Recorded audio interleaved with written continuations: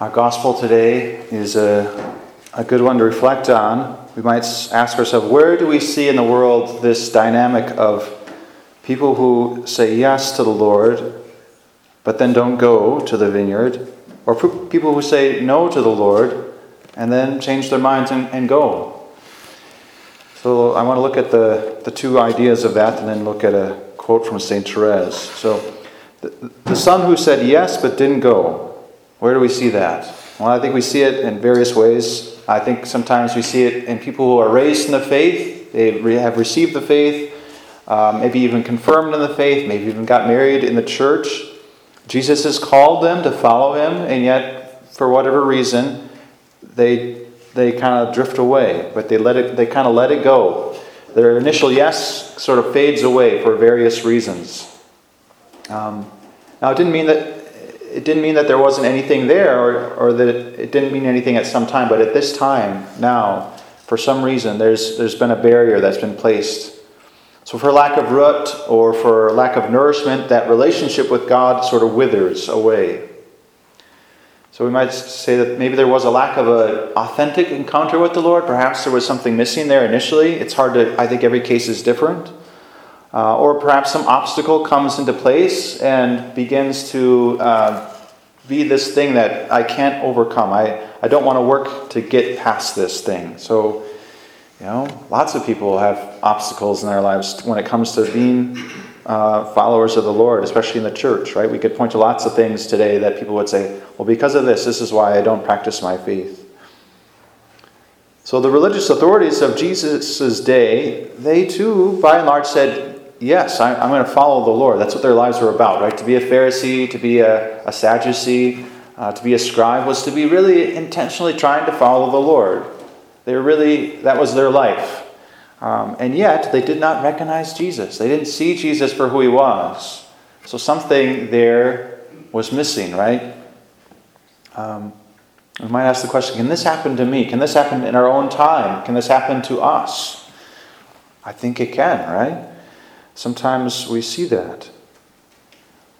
So, we think of, maybe the example of marriage is a prevalent thing to think about.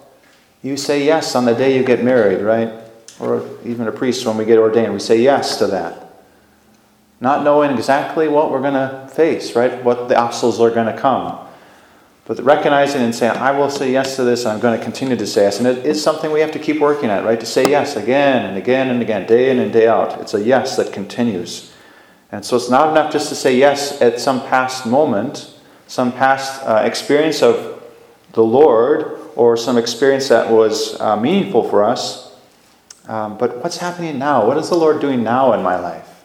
Oftentimes when I talk to people, could be at a funeral, could be at a wedding, or just out in public somewhere, that are not practicing their faith, they will often say things like, oh, when I was a kid, I was an altar boy, or when I was a kid, I really had this experience.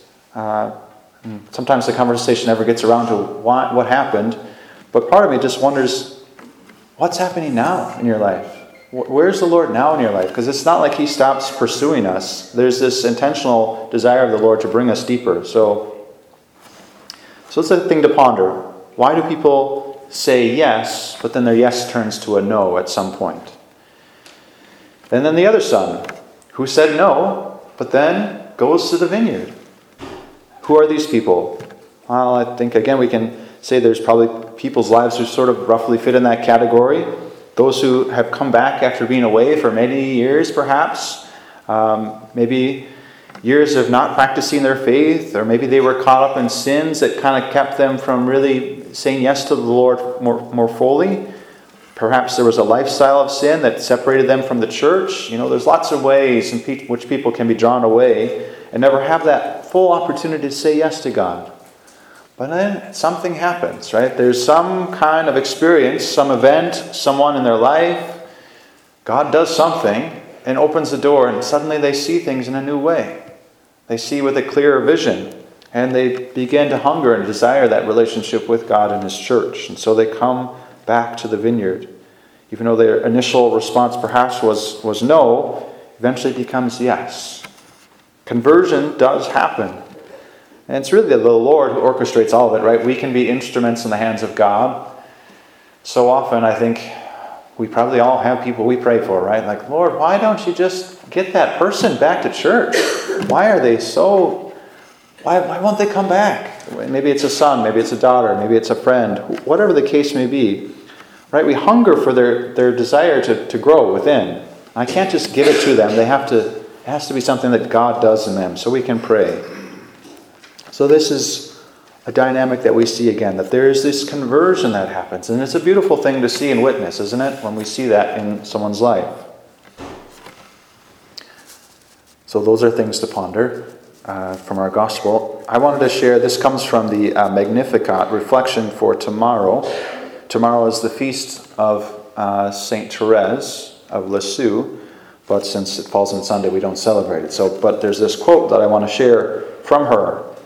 So she writes this: "Oh Jesus, how happy I would be if I had been faithful. But alas, often in the evening I am sad because I feel I could have corresponded better with your graces. If I were more united to you, more charitable with my sisters, more humble and more mortified, I would feel less sorrow when I talk to you in prayer." So notice there what she's saying is basically, I messed up today. I messed up. But then she says this: "And yet, oh my God, very far from becoming discouraged at the sight of my miseries, I come to you with confidence, recalling that those who are well do not need a doctor, but the sick do." I like that quote for some reason. I think for me it's something in one way or another, it's something I've prayed often at the end of the day. Like, it could have gone a lot better than it did. But it didn't. And I find comfort in the fact that this is a saint, Saint Therese, one of the greatest saints of the 20th century, who writes this.